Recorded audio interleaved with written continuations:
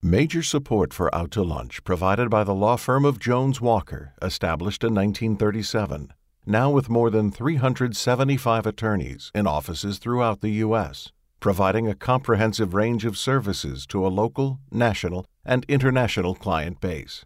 Online at joneswalker.com. Additional support for Out to Lunch from Fidelity Homestead Savings Bank and Resource Management, Inc. From Commander's Palace Restaurant in the Garden District in New Orleans, we're out to lunch with Peter Ricchiuti. Peter Ricchiuti is Tulane University's A.B. Freeman School of Business professor and economist. It's business, New Orleans style. Hi, I'm Peter Ricchiuti. Once a week, I have lunch at Commander's Palace and invite guests from the world of New Orleans business to join me. In the last few years, New Orleans has become a hotbed of entrepreneurial new businesses. It's astounding how we're moving from a tourist and oil and gas economy to become a business city that people no longer leave, they come here for the opportunity. One of the mysteries of how entrepreneurial business works is, how does a guy with a great idea meet a guy with a bank account who can fund it? Today, we're going to attempt to answer that question with my two lunch guests, venture capitalist Joe Lovett and startup entrepreneur Peter Ricchiuti. Joe, Peter, welcome to Out to Lunch. Thank you. Thank you. Good to have you guys here. Joe Lovett has been in venture capital for over 4 decades. He's managed over $100 million, taken 13 companies public, had an illustrious association with Harvard University, and helped bring to life medical devices that are integral to medicine today. Joe is the managing general partner of the Louisiana Fund, a $26 million high-technology venture capital fund based in Baton Rouge. Now, under Joe's leadership, the Louisiana Fund has invested in 13 early-stage companies in the areas of life sciences, information technology, nanotechnologies, and security systems. Peter Ricchiuti is an MD who back in 2010 started up a medical software company to allow doctors to seamlessly integrate electronic health records, billing, and scheduling in a patient-friendly application. Peter's new product is called Better Day, which is founded with his brother Rand and his college roommate Jeff Miller. Peter and Joe, I have been looking forward to introducing you two guys to each other for a while here. Peter, I thought I'd start with you. Maybe you can give us a brief idea of what Better Day is all about, and then Joe, you could tell us if you like to sink a couple of $1 million into it. That's the way we ought to have lunch here, right? So Peter, no pressure. Go ahead. Sure. Essentially, we are creating a software product that attempts to address numerous issues within the healthcare system, like the inefficiencies of documentation, where new mandates from the government have mandated the introduction of computers into the exam room, and these computers have become both physical and emotional barriers with patients. And so what we want to do is take the computer out from in between the patient and the provider and actually restore that relationship. So our software is essentially a patient-centered, web-based health management platform. And what does that mean? That means that the patient will have access and full control of their data, including the ability to see who has accessed it and control that access at any time. And it functions as a data store for all of this information coming from home-based devices and mobile monitors. So the glucose monitor a diabetic may have, or the arrhythmia monitors, et cetera, will then feed data back into our system, and then we use that data coupled with predictive modeling to predict when a patient might get sick, and then notify both the patient and the provider that something needs to happen. So either they need to check in with their provider, the provider needs to check in with the patient, et cetera. And so in doing so, we think that we not only streamline the delivery of healthcare, but we actually improve the overall quality based on evidence. So some of this is proactive, not just reactive. And it's funny, with the big healthcare debate, the only thing everybody seems to agree on is this one point, that the understanding of the data, the records, all of this has to, and you're right in the sweet spot, I would imagine. We believe we are. Despite the fact that this industry is 25 years old, there is no product currently on the market that we're aware of that focuses on the patient rather than the physician and the billing cycle. And really that's what healthcare has become about in America, is claims management, billing, and reimbursement.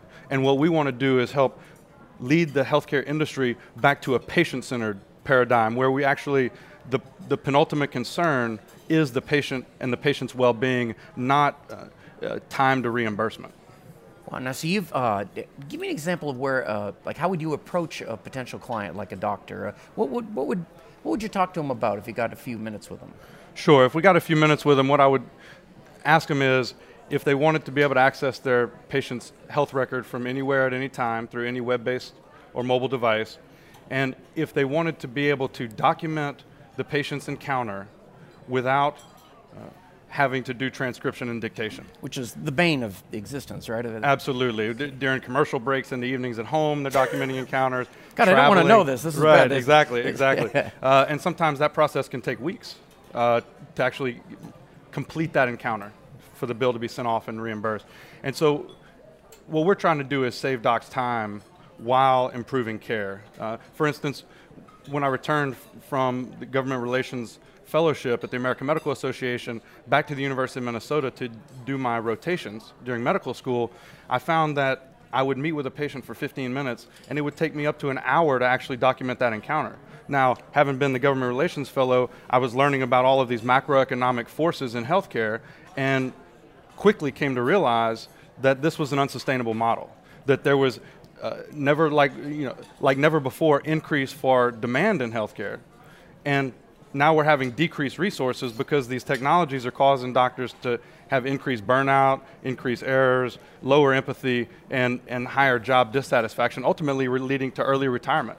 So what's happened is some of these guys, some of these docs have actually retired early because they refuse to adopt the technology because it slows them down. Some companies, organizations, provider organizations do not return to their electronic health record implementation productivity for up to 18 months, and newer data is showing that they may never get back to their pre-implementation productivity.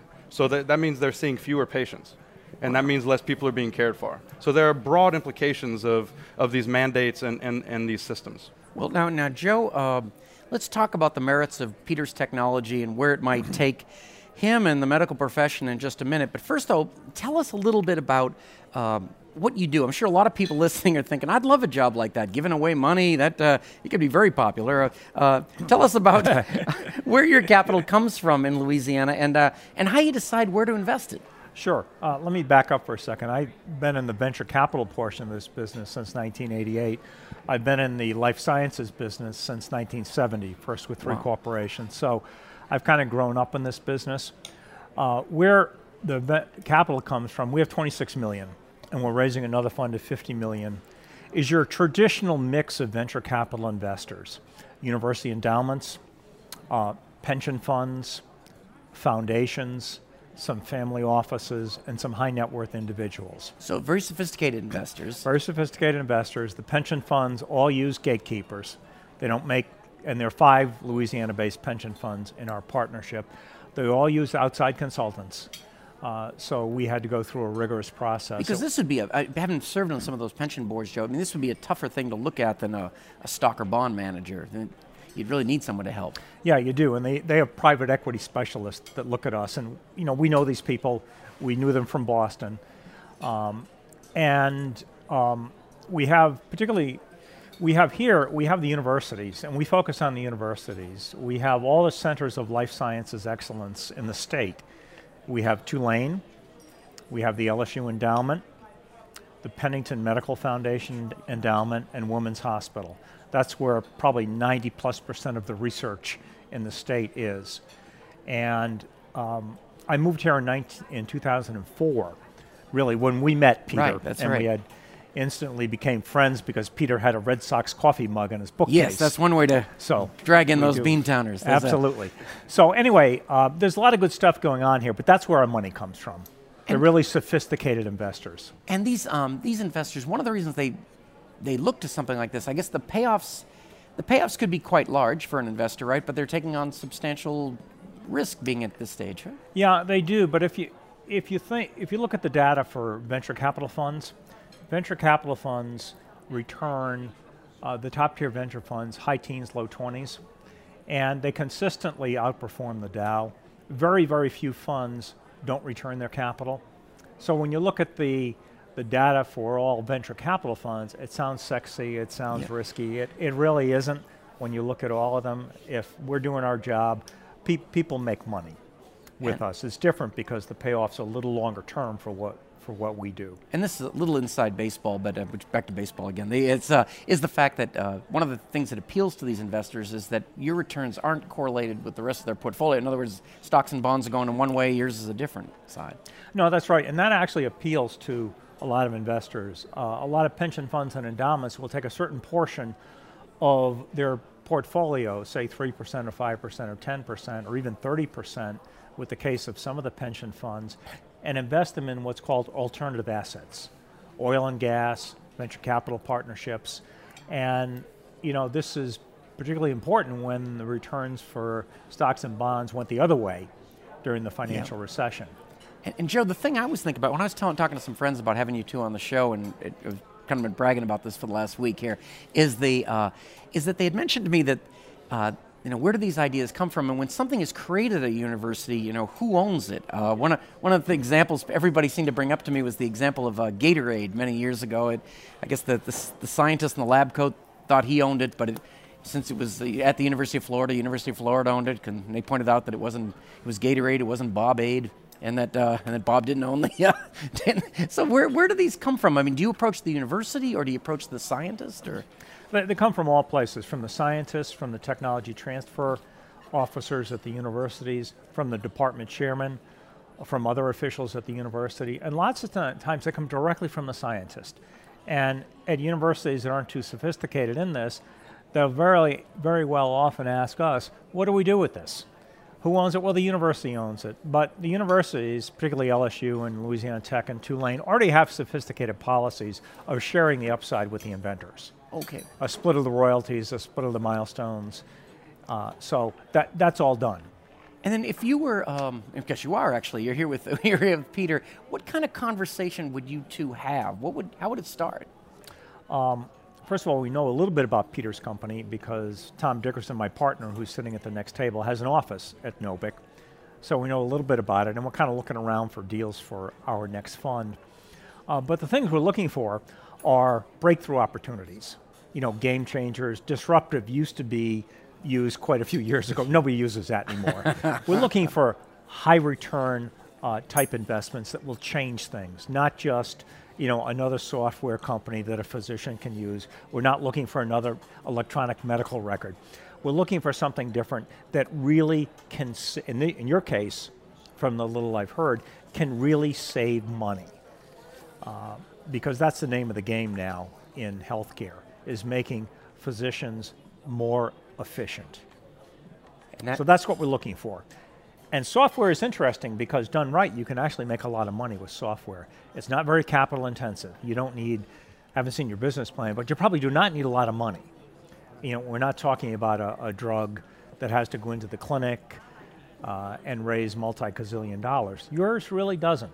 Distribution's a lot easier, so that's appealing about software. That's but there still would be that relationship. I mean, trying to get somebody like a Peter in that $26 million fund. How many Peters are in there? I guess. Well, we have 13 investments. 10 of them are real companies with management teams that, are functioning and have raised a lot of money. 3 of them are like research projects that we're going to take to a certain stage and sell. And we've raised $81 million for these companies. And a lot of the money has come from outside of Louisiana with primo blue chip venture capital investors that have discovered Louisiana. And they weren't around before, right? They weren't around before, and that's one of the things that attracted me here was that this was virgin territory. As you know, Peter, there wasn't much venture capital. Right. In fact, Tulane had thought of a fund before and had gone down one avenue and then decided not to do it, so that they kind of rolled out the welcome mat along with LSU and the Department of Economic Development. Let's get something going here because this is a missing piece to the puzzle. Right now we like to check our inbox. Now this is when our producer picks a question that comes in from our listener. Grant, what do you have this week? Peter, I got a lot of stuff in this week when we said who was going to be on the show. I thought this is actually a pretty relevant question. This is from a person called Steve Dunstan who asks, with the concentration of academic excellence to get into medical school and the reliance on technology in healthcare and its attendant cost, how do we keep not just the patient, but actual hands-on medical treatment paramount in patient care? Do you guys have any comment on that? That's exactly what our system is designed to do. I mean, when we talk about risk, personally, I have about $300,000 in student loans. So, you know, when I was sitting at Yale looking out and doing the analysis of this market and trying to determine what might be the best, I drew on the best route to go, either straight into residency or to start a business. I drew on my history as I was going through medical education, and what I recall is that, you know, there's sort of a phenomenon, you can't measure what you can't see. And I was also involved in physician licensing. And so there's this idea that there's so much data available today. How do we test physicians on it? How do we know that they're competent and to practice safe medical care? And so our system really tries to tie in all of the data points and stakeholders. For instance, the government now has what they call quality measures, where they're making physicians report back certain measures, like how many of your diabetic patients have a hemoglobin A1C below 6, which is a blood test for diabetics to track how well their blood sugar is being controlled. You know, on down the line. And what we're finding is those are just process measures. And, you know, how many of your patients, rather than how many of your patients were prevented, you know, amputation was prevented because you closely followed these numbers. So that's an outcome measure. How well did your patient proceed through their life in terms of quality of life and outcomes, not process, not how many times did you check this or check that. And we're just starting to wrap our hands around how to use that data relative to medical training and medical education, but it's really a platform like ours that's going to take the data from all of these sources, whether it's labs, radiology, the patient encounter during a clinic or the hospitalization, and pull this data in and really use sort of redefine data-driven healthcare in terms of the patient and the quality of care, and not just the quantity of care. Well, now, where are you in the stage of the product? I mean, is it in use now? We are moving into pilot right now. We're working with Tulane on about 5 different projects in various capacities, and it's a very exciting time for us. We're also prepping to go out and meet the Joes of the world. So this is great timing. Well, great. I know this just isn't an average Joe, but our Joe, what do you think in regard to that question? I mean, you've brought a lot of things into the marketplace that have helped. What's missing? What's missing? Well, there's a lot to be done. I mean, healthcare is what, 15, 16, 18% of our budget, and it's going up. We've got to bring the cost down. And we can bring it down by data management, which is essentially is your company to make physicians and nurses more efficient. We can bring it down by improved vaccines, which are terrific. We often forget the preventative side of this. We always think of therapy, but not getting the disease or catching the disease earlier through better diagnostic tests and better imaging tests is just as important, if not more important, than the eventual therapeutic pharmaceutical. But there's so much to be done here. So this is definitely growth industry. You could do this for a long time, I think. And Joe, even though we've met before and such, how did you get into this? I mean, you know, we're both from Boston, a lot of people in the financial community, but you're in a very special space. How did it happen? Well, I started my career with a corporation right out of college, the University of Vermont, and I stayed in the corporate world until 1988, and I was with one of the original biotech companies in Boston, and whose parent was 61% ownership in us. And the parent was raided in 1988. I won't tell you who the raiders are since this is going to be on national TV, but you'd recognize at least one of the names. Okay. And they decided to keep the clinical laboratory business and sell everything else. So they sold my company to Abbott Laboratories in Chicago, and I said I didn't want to go. And by accident, over a lunch at Maison Robert in Boston with a recruiter, she said, I just placed a guy named Andre Lamott with a fund that Harvard is behind, and you ought to go talk to him. It was the quickest fee and easiest fee she's ever picked up. And we hit it off, and we raised $70 million and did very, very well. He's back in Europe, and I moved here. That's how I got into the business, purely by accident. We're glad you wound up here. That's the part of the story I like best, Joe. This is the part of the show we usually talk about a publicly traded company, and I wanted to bring up one today, and the company is called Edgin Group, and they're out of Baton Rouge, and they just did an IPO recently. And I know when you talk about IPOs, everybody wants to talk about Facebook today. I am the only person talking about Edgin Group, but it's they're in the industrial services business and make all that piping that you see that's on a chemical plant or a refinery. A lot of it's used for the energy industry, and the ticker symbol is EDG, and it's really one of the first IPOs we've had in Louisiana in the last year or so. This company tried to go public a couple of years ago, had to kind of abort the deal, and finally got it through. And one of the things that listeners may not know is why a company goes public. In this case, Edgin had a lot of debt on the balance sheet, and it's a great way to add some equity to the pie. And of course, the other thing about going public is that you create a currency, because now you can use your stock to buy other companies. And finally, it would be, I would think, estate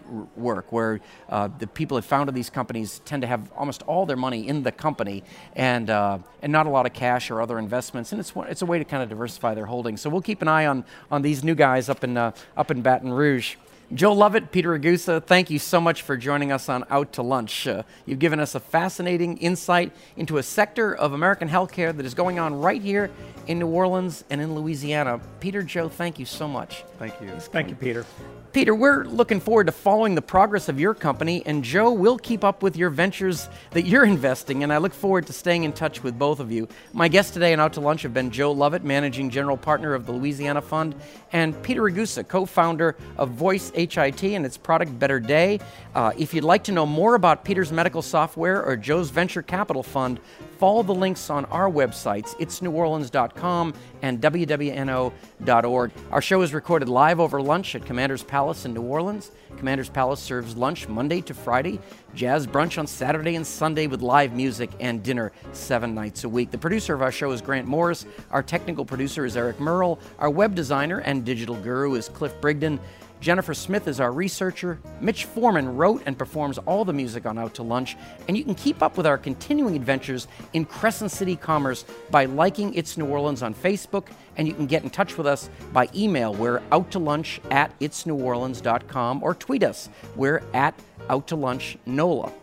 Out to Lunch is a production of I&O Broadcasting and WWNO. For itsneworleans.com and WWNO 89.9 FM. For everything you ever wanted to know about Out to Lunch and to listen to past shows, go to WWNO.org or itsneworleans.com. Until we meet again around the table here at Commander's Palace, I'm Peter Ricchiuti. Thanks for joining me on Out to Lunch. Major support for Out to Lunch provided by the law firm of Jones Walker, established in 1937. Now with more than 375 attorneys in offices throughout the U.S., providing a comprehensive range of services to a local, national, and international client base. Online at joneswalker.com. Additional support for Out to Lunch from Fidelity Homestead Savings Bank and Resource Management, Inc.